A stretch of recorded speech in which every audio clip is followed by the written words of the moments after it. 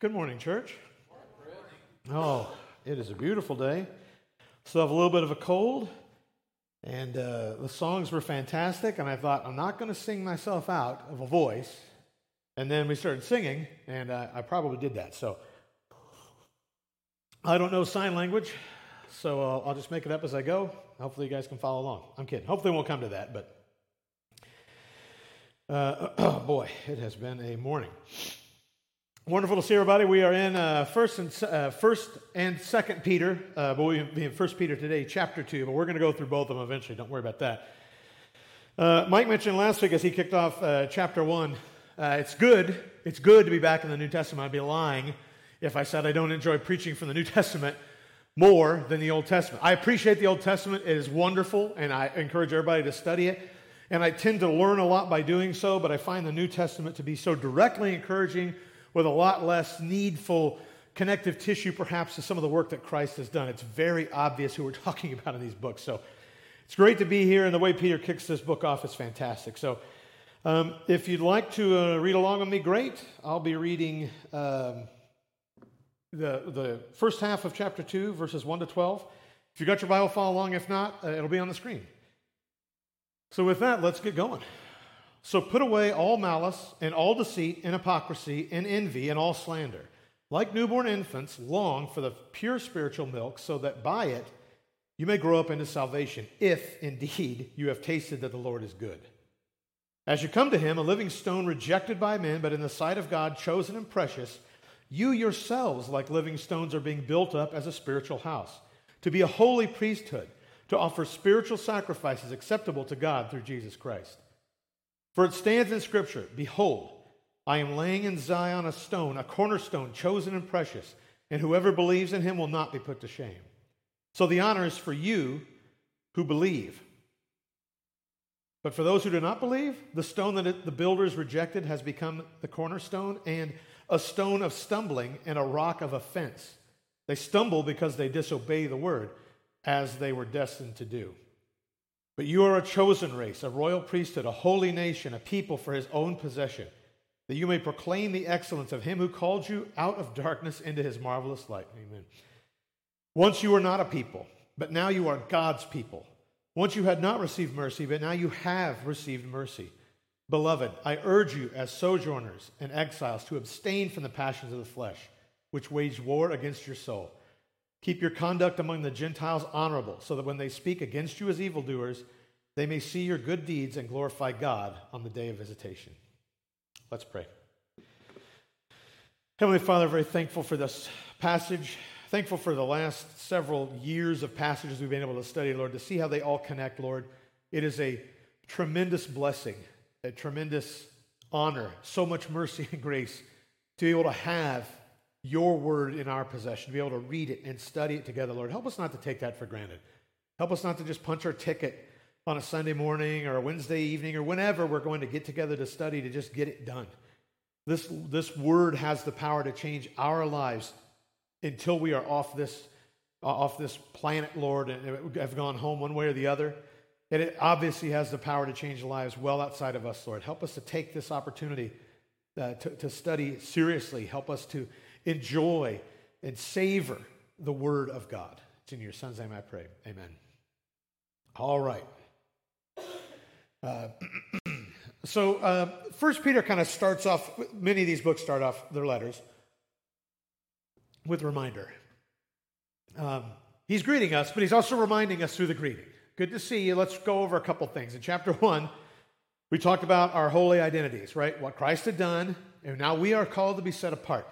And starting in chapter 2, it's a little bit like a continuation of the greeting, if you will. But now Peter's kind of pivoting to the purpose for this. Why Christ was holy, why we have been made holy, there's a reason for this. And our purpose in holiness is not just to be holy. Anybody ever heard the term holy huddle? Used to reference a church that's kind of inert. A lot of well-meaning people or good Christians or whatever you want to call them. But all they do is gather up and talk about how good they are, how good God is, all the providence and all that. It's wonderful. As the world crumbles and burns around, there's no time. We're going to huddle up and keep reminding ourselves about how good we are. Look what Christ has done for me and us and this close family, and this is all I need. This is perfect for us. That's not what we're called to do. It is not our purpose Now, we do this on Sunday mornings, but these doors are open. I'd like to think that all of us, if I surveyed, said, who amongst us would like to see this church filled with non-believers to hear the word for the first time, the hands would shoot up. Amen, let's do it. Bring them in. Now, we need to invite them, and they'll come in their time. But our purpose is not to bar the door and say, hey, this is the saved space. Right? It's like the Christian version of a safe space. And here, you got to be saved. And then we're going to huddle up and feel really good about ourselves. Not what we're called to do. We're supposed to be doing something with that holiness. That's exactly what this chapter is about. Good advice straight away. Man, great advice. Put away all malice, deceit, hypocrisy, envy, and slander. There's no time or space for any of it any longer. Any of it. These are big calls out. This is literally verse 1 of chapter 2. It's not, hey, you guys are pretty good. I'm really proud of you. You know, you're doing all right. But if you could find time, try to lay off a little bit of the bad behavior. Don't be liars. Certainly don't be hypocrites. No. Starts right off. So, put away all malice and all deceit and hypocrisy and envy and all slander. Stop.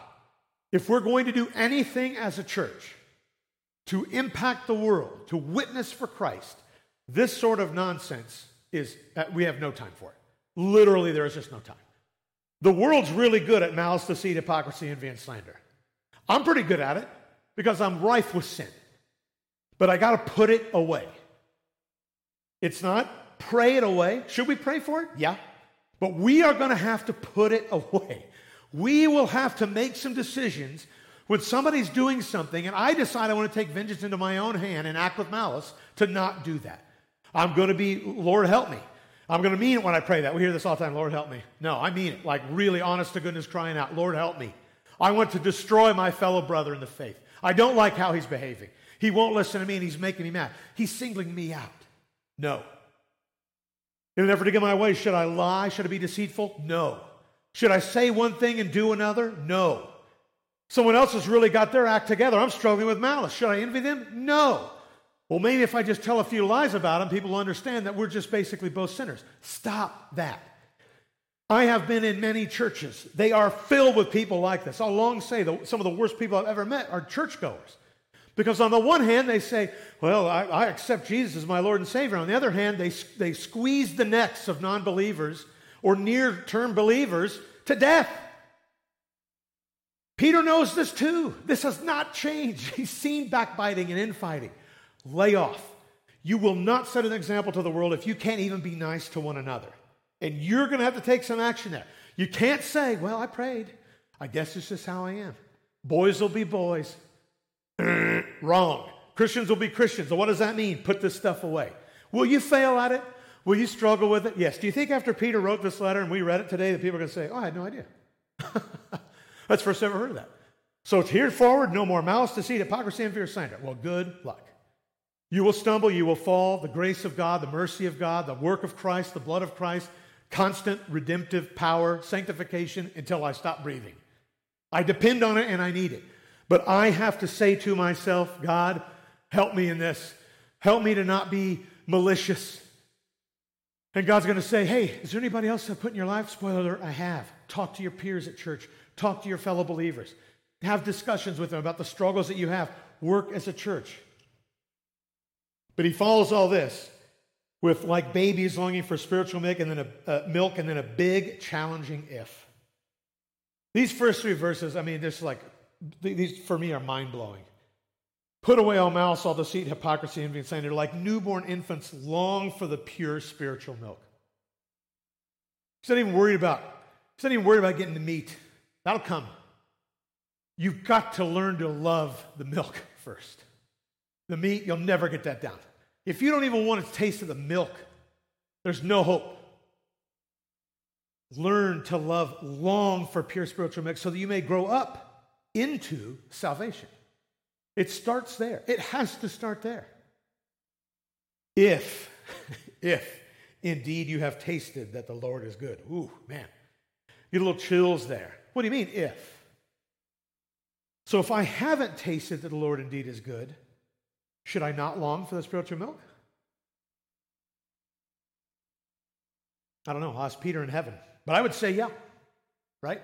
If you're not longing for spiritual milk, if you have no desire, none, like a newborn infant for the milk, maybe you've not even tasted that the Lord is good. Maybe you have no concept. Oh, I thought I was saved. I'm not talking about any of that. That's between you and the Holy Spirit. But I'll tell you this, the Bible is true. Like newborn infants long for the spiritual milk, that by it you may grow up into salvation, if indeed you have tasted that the Lord is good. If you find that whole thing dissonant or inconcordant or whatever, it doesn't make sense, it's not resonating with me, let's talk about that. Let's talk about what that means. Right? There's a relationship here. To taste that the Lord is good is to spend some time with the Lord, to see what the Lord can do. Study the Word. If you study the Word and you taste that the Lord is good, now there's a craving for that. I want more of that spiritual milk. That changed my life. Talk to any believer. We're talking this morning in small group. I'll plug small groups every Sunday. It's so great. But we're talking about people's testimonies and how there are people that they have a testimony where they were always in church and that's a huge blessing to them. There are people that come to Christ when they're in their 40s or 50s or 60s. And their testimonies are always a little bit different, but they're always very similar. There's always this moment where it's like a point of clarity, where they actually taste and see that the Lord is good. And if the Lord is good, then His Word is good. And if His Word is good, then it must be true. And then things change. And then I want to know more truth. I live in a world filled with lies. You want to summarize the Word? Take verse 1 and replace away with like enjoy. Put away with enjoy. Enjoy malice and deceit and hypocrisy and envy and slander. The world's constructed on this. Make yourself something you're not. That's fine. You'll get elected maybe. You might be able to run a country, maybe the world someday. If you feign what people want to see good, us Christians, we ought not be doing that. We emulate Christ. That was one slide. This is my fear about preaching the New Testament. Got to keep trucking. There's a lot of words here. Okay, so it's metaphor time. So we're going to get right into why this passage is called Living Stones. Peter's name means rock, so he's a rock guy. Like, no question about that. He knows what's going on. This has been come up in his world a lot. But that said, this metaphor does herald from a time before Peter. Peter was called the rock. We always talk about he was the rock upon which the church would be built. Well, it's not Peter, it's Christ, but he knows this. But I'm sure his name being rock, let's talk about rock. So he likens Jesus to a living stone, chosen by God, but rejected by men.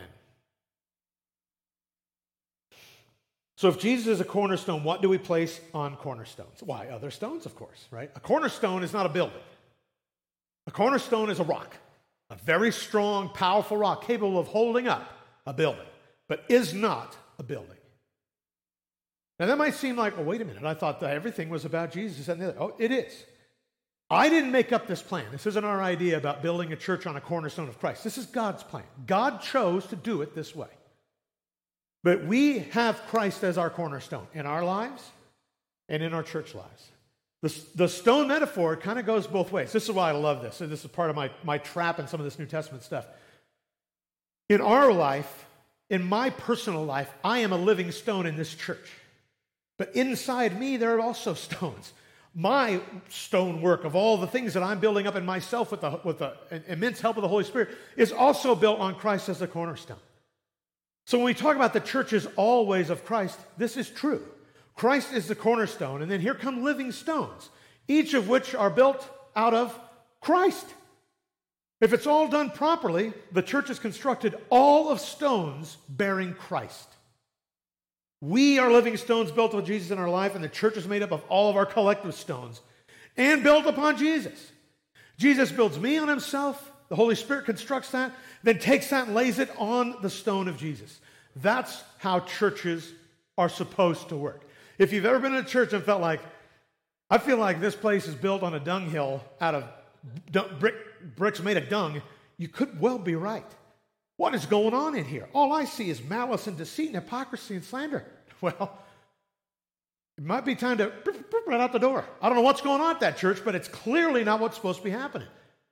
If Jesus is the cornerstone of the church and the stones that are building that church are also believers, you should be able to, now I should be able to look anywhere and see the power of Christ at work. And these are living stones. And if anybody's going to go off at these times, we love treasure the Word of God, but as Peter's having this dictated, it's like, well, here he goes again with his stones. Peter quotes Isaiah, and Leah mentioned this, great. I'm glad Here, Lewis, I tried to keep things brief, and I know I'm going to get to talking, so I didn't do all the cross concordances, but this is a quote from Isaiah. This is Old Testament, right? Jesus' coming and sacrifice was always the plan. When I said earlier, this is not our idea, I want to reiterate that.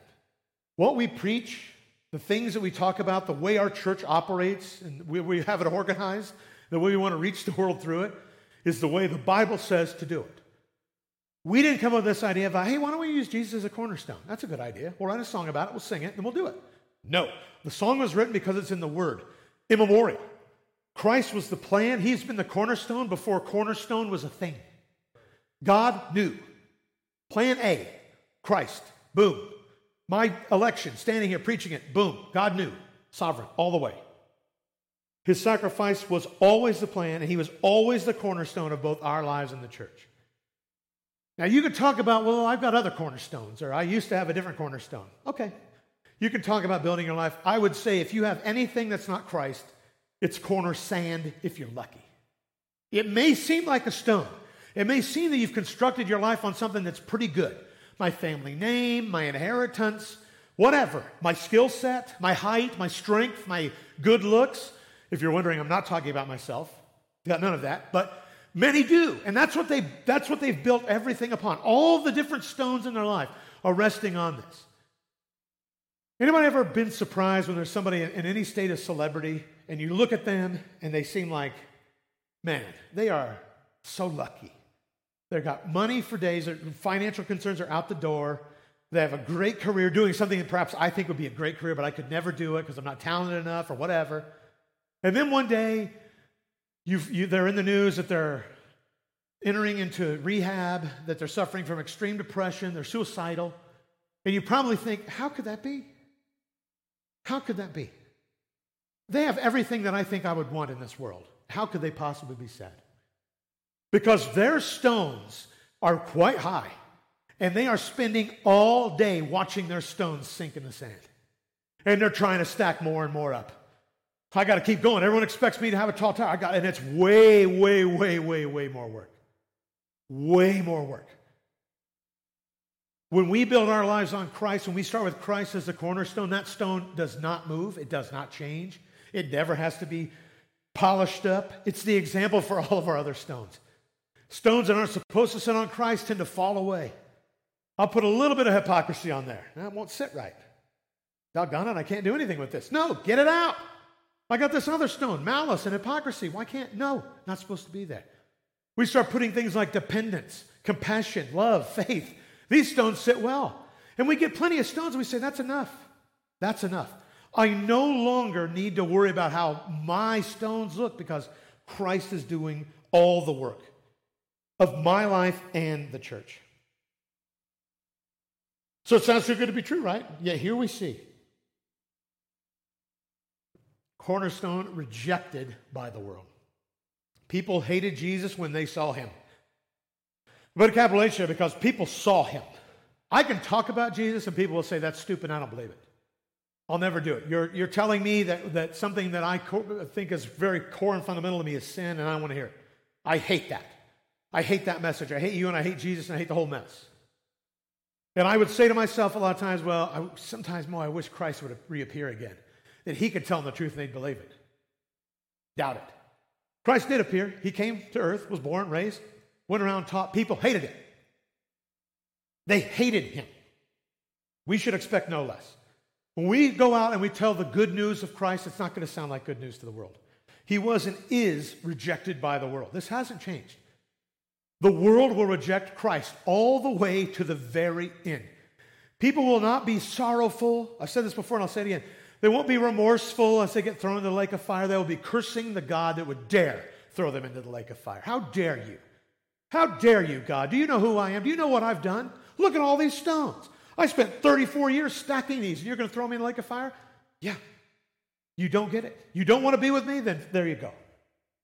A stone of stumbling. Those words, man. And they stumble. Why is it a stone of stumbling? Every once in a while I have to talk about this. Let's do research. Not this. In verse 8, and a stone of stumbling and a rock of offense. They stumble because they disobey the word as they were destined to do. I'll tell you what, church, when it comes to witness and failings and feeling like you're not getting connected, remember this. Don't stop witnessing. Tell the good news forever. But do know that good news will be a stone of stumbling and a rock of offense.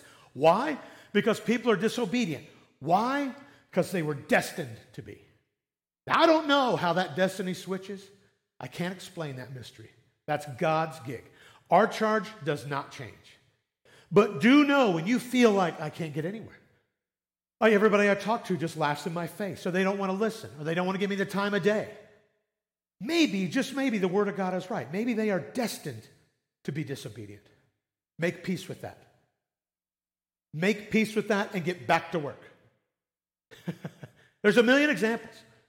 We have a choice to make, and our choice is, do I keep going, or do I stop? Call myself holy, build a little wall around me, say, I'm fine, I'm done. Y'all can just be disobedient. And you're thinking, once again, how can, if they're destined to be disobedient, why bother? Because we are told to bother. Very clearly, that's our charge. We are told to do it. We will be obedient, as we're destined to be as followers of God. But when we talk to them, just as when Peter's talking to them, when Christ himself talked to them, they found it offensive. They found him a stumbling block because they are disobedient as they were destined to be. So what makes a stone alive? Let's talk about it. We want to be living stones. What makes us alive? Being chosen. This description of the church here is very harrowing to me. These are words that I don't think about in any way as a descriptor of me or something that I serve with, but here it is. Chosen race, royal priesthood, holy nation, people for his own possession. If you had any doubts, our existence is to glorify him who called us out of the dark.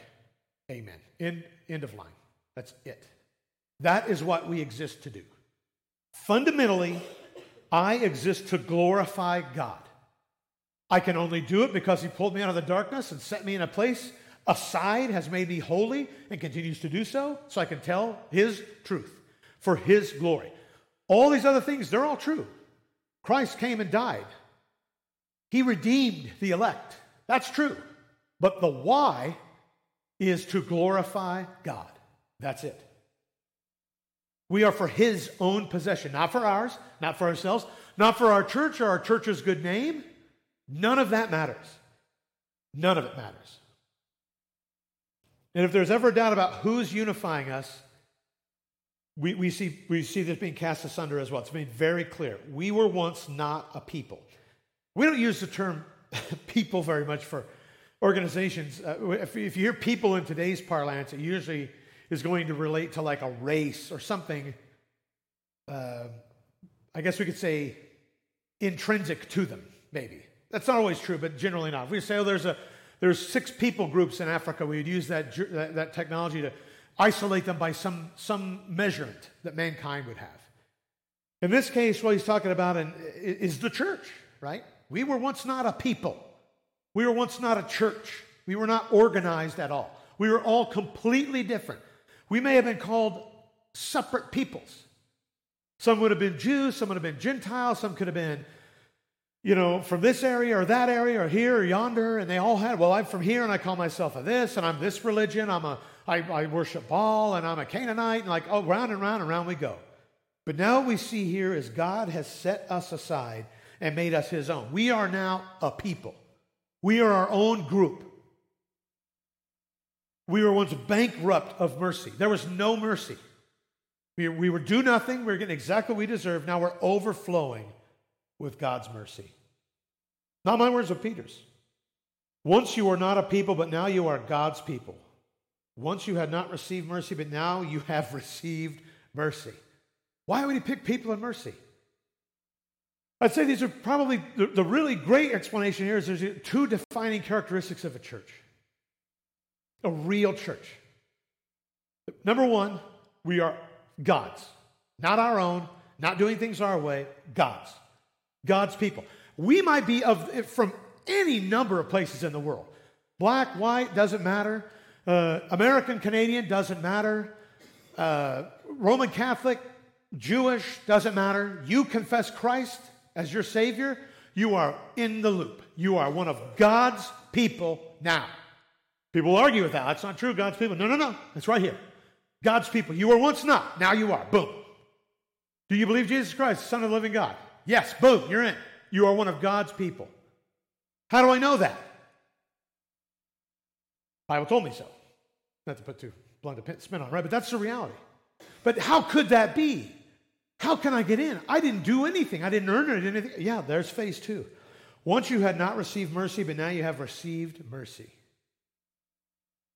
Now you have received mercy. You were due to die alone. You were due for the pits of hell, the burning, whatever. That was what you were due. Your sin has earned you that wage. Now God is merciful, has sent a Savior who has borne all of that for you. God has paid your entrance fee into the peoples of God. It's all from God. We were once bankrupt of it. We had no mercy. We had no salvation. We had no nothing. We were part of a group. Now, mercy abounds, and we have a family. Now we are a people. Hallelujah. Amen. But we see Peter here with a humble request as we operate as a people. Do not fall victim to living as the world desires. This is here at the very tail end of this little passage. Beloved, I urge you as sojourners and exiles to abstain from the passions of the flesh, which wage war against your soul. Great reminder to know that we're in exile here. On this side of heaven, this is exile.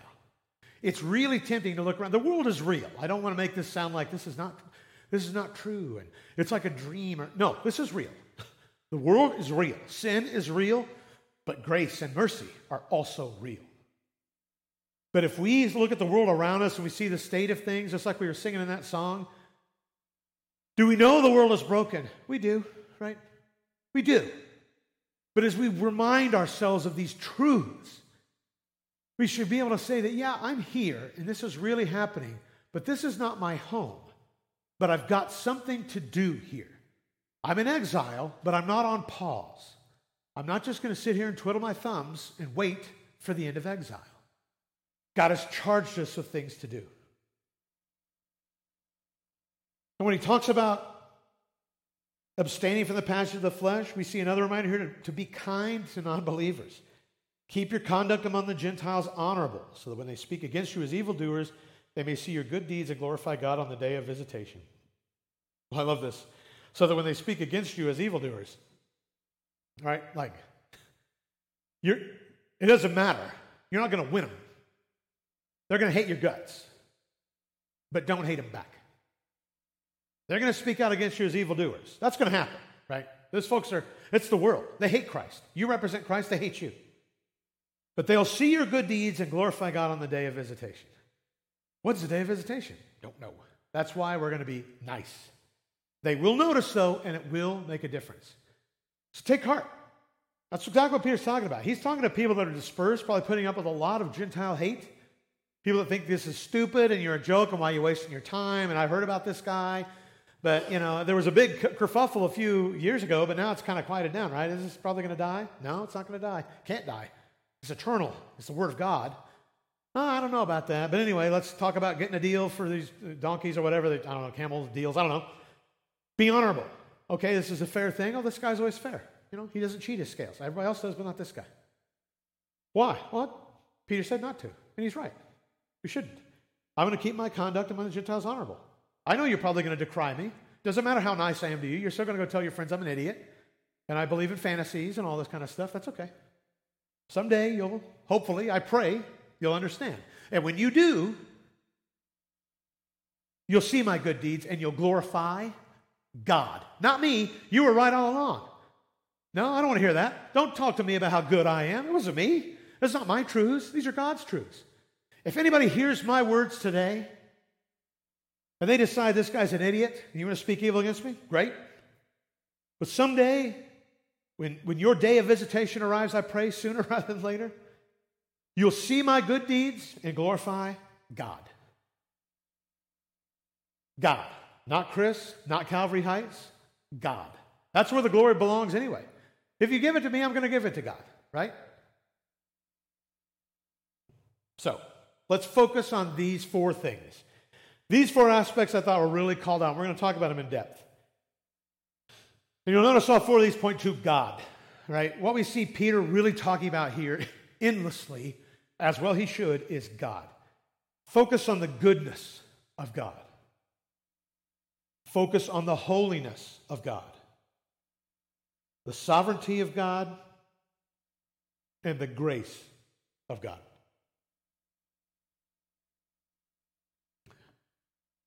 Focus on the goodness of God. If you wonder how to put away the bad, it's by replacing it with good. Right now, as we've spoken before, it's not like I'm going to sit down and, really bootstrap myself and do some good deeds and scrub myself up. It's not going to happen. But with the Holy Spirit, and I spend time in the Word, I spend time in contemplation and prayer, seeking the will of the Spirit, consulting the Spirit in everything that I do, especially in big decisions, but that start to make its way into smaller decisions. I find little by little some of these things that plague me start to plague me a little less. I start to feel a little less malicious. I don't want to be deceitful. I find it harder to be deceitful because I'm convincing myself rightfully that the Holy Spirit is true and can change my heart. Then lo and behold, the Holy Spirit begins to come and change my heart. I'm asking for that change. I want the redemption. My good, our good is no good. We must have God. God will make the difference. You can feign a lack of malice. Has anybody ever met somebody that you know dislikes you? And they do this. Good to see you. Hey, long time no see. And you're like, oh, same. And you're both looking at each other like, well, I tell you what. If everybody disappeared for a second, I'd have it out. I'd scratch your eyes out of your head if I could. Oh, hey, good to see you, buddy. You take care. Say hi to your wife and kids or whatever, right? But no, we can act. This is not acting like you don't have malice and deceit. It's not pretending to be truthful. It's actually putting that away. We talked before about counterfeit. You want to live a counterfeit life? Yeah, sure, I'm deceitful and malicious. Maybe there's a good idea. What I'll do is I'll learn all the different kinds of counterfeits. I'll study all the deceits and malices, then I'll know what I'm looking for. That's not how you detect counterfeit. You detect counterfeit by spending time with real money. Loads of time with real money. Then when someone hands you a counterfeit bill, you say, this is not real. If you want to know how to put away all this bad stuff, fill your life with the good stuff of God's Word. Dwell here. Spend time here. Read and reread Scripture. Today in small group it was mentioned, like, I can't always cite number and verse. That's me to a T. But when someone brings up a point, it's amazing how all these things start cropping up. Maybe I don't remember exactly where it is in the Word, but I can find it. But I know it's in there. And I can check and here it is. Yeah. Why? Because the Word is true. It's the real thing. And the more we know it, the easier it is to detect counterfeit. When somebody says, this really isn't malice, we're just going to prank them and rob them. Like, wait a minute, I think this is malice. I'm sure of it, actually, because we're still going to rob them. Yeah, but it's like a joke robbery. But it's still robbery. I can't do it. I'm not going to do it. When we feel like we're losing to anger or despair, we must refocus. You're probably thinking, well, which is it? Is it God or is it us? Yes. I don't know how else to say it. I cannot do anything without God's help that's going to be good or useful to the world around me. But God, who can do anything, has chosen to do those good works through me. I don't know. Why me? Why me? I don't know. God knows. I look forward to talking to him about that. I can tell you the crux of the why is it glorifies him to do so.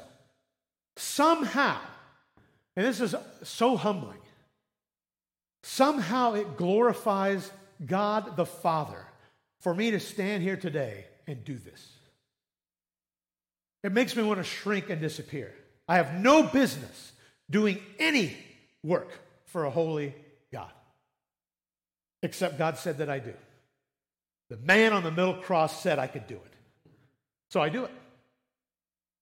God is good all the time. When I talk about focus on the goodness of God, the world will beat you up. Peter's talking to people here who are getting beat up, who are losing ground.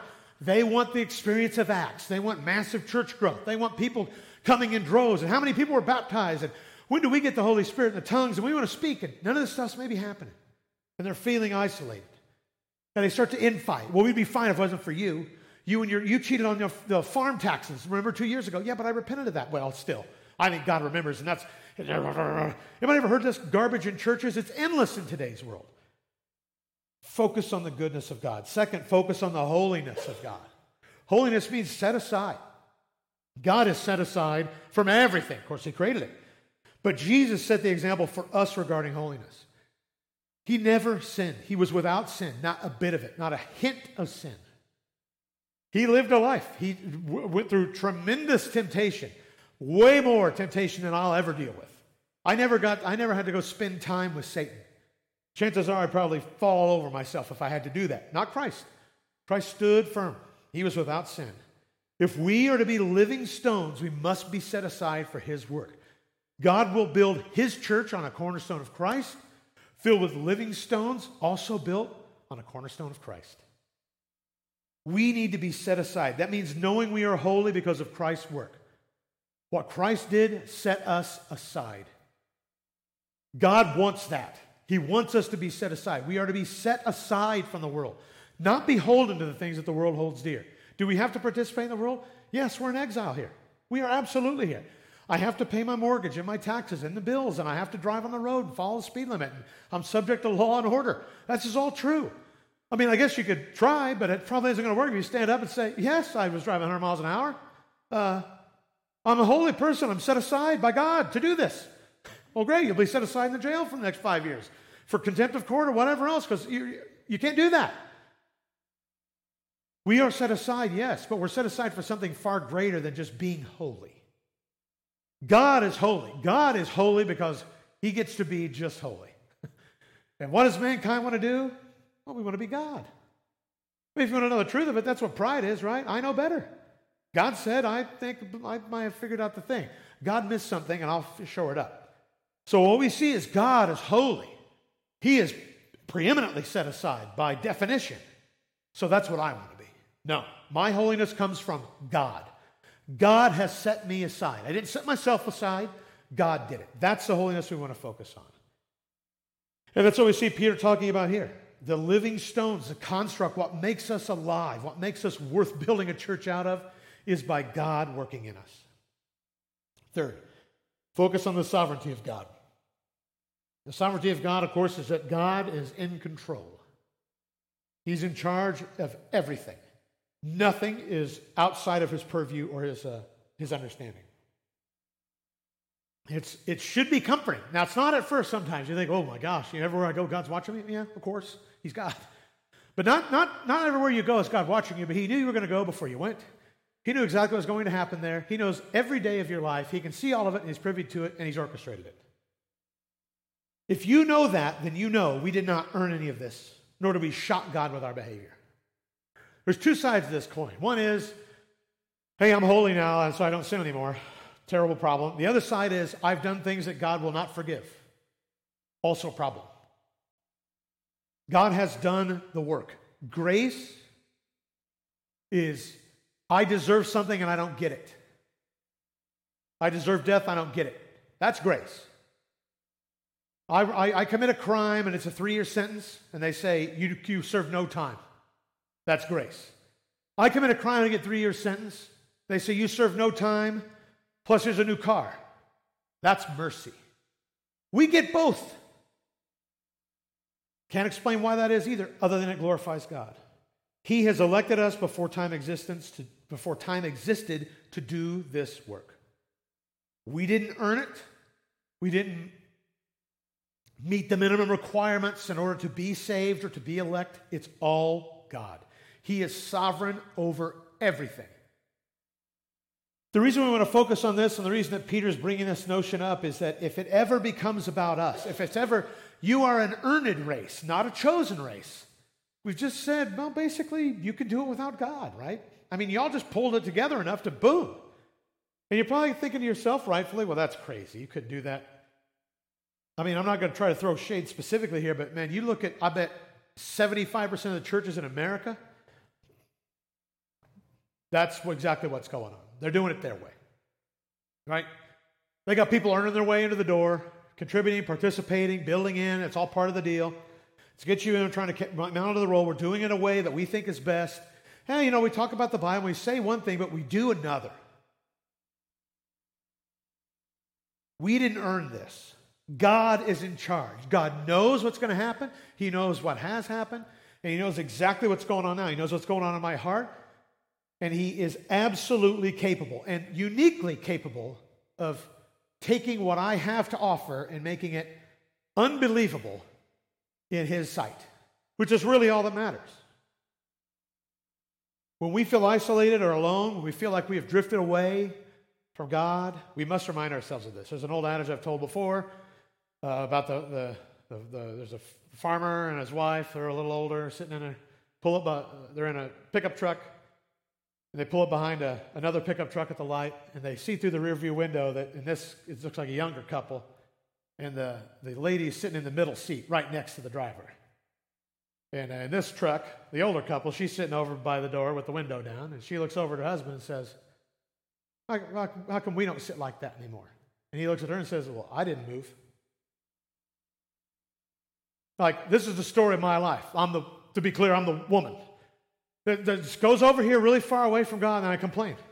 Hey, God, how come we don't sit together? God's like, well, I don't move. You drift away. The seat's still here. I didn't close the seat, and I certainly didn't push you away. My arm's always been on the back of the seat since we were married. And you just moved away from it. Come on back. Love to have you. When we feel isolated alone, we have to remind ourselves, God's sovereign. He's not going to change. He knows what's going on. He knows I'm over here. He wants me back. Let's go. What can I do? How can I get right? I'm struggling with this sin. Maybe it's who I am. Maybe I don't know.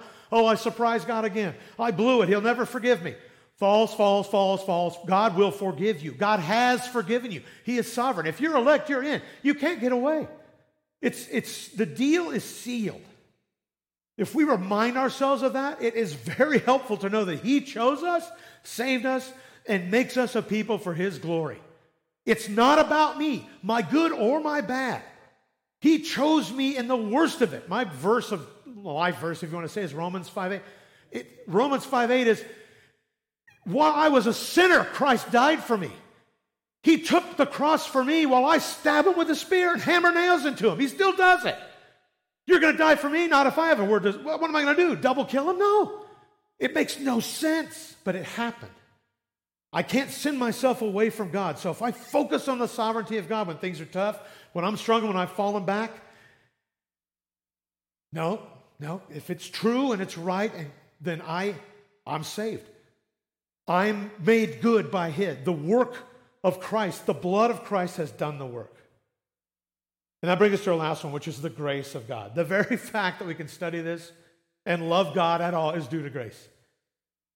If it wasn't for grace, we could have a church organized today where all we're doing is just complaining about God and how mean He is, right? Oh, woe is us. He never lets us do anything fun and everything's bad. That's why we don't like Him. Nope. Holy Spirit changes us. We understand something fundamental now. And now we can't wait.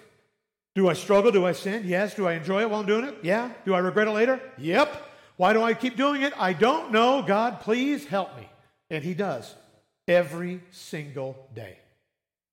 I'm reminded daily that it's not about me because of the grace of God. Not a single breath we take is outside the grace of God. If you just exhaled, be thankful. That's grace. That's an opportunity to say one more word to somebody who has no idea who Christ is. An opportunity to cultivate a relationship. And when it comes time to interact with unbelievers, we have to be gracious. God shows us grace beyond measure. We ought to do the same. But I'll stipulate here at the end that our grace should be thoughtful and considerate, but needs to be unconditional. Thoughtful and considerate. Be thoughtful when people are misbehaving or making poor choices. Be thoughtful and considerate, but don't make conditions. That's tricky. It's a very tricky bit when it comes to taking God's grace and us focusing on trying to figure out how to share it in the world, especially when someone that we love is maybe making some terrible choices and they'll say, just give me some money or give me some space or let me move in or do this or that. And you know, my grace, my love for you is unconditional, but I can't do that for you because it's not good. I've been in prayer and that is not gracious of me to do that. That's harmful. That may not resonate well. People outside of the Word of God will say, you do what? You're going to get together and pray and do all this hard work? Oh, that doesn't sound like grace to me. That sounds like a job. It may sound that way, but do know that it's not. It's wonderful, and it transcends the world in so many ways. But when we show grace to the outside world, we need to be thoughtful and considerate about it. Don't just go out there and say, hey, you know how God lets me do whatever I want? Well, then that's how you can have grace too, because we know that's not true. We know that's not true. Focus on the grace of God. So what about us? This week specifically, let's think about these things. How can we shift our focus to God in all that we're doing?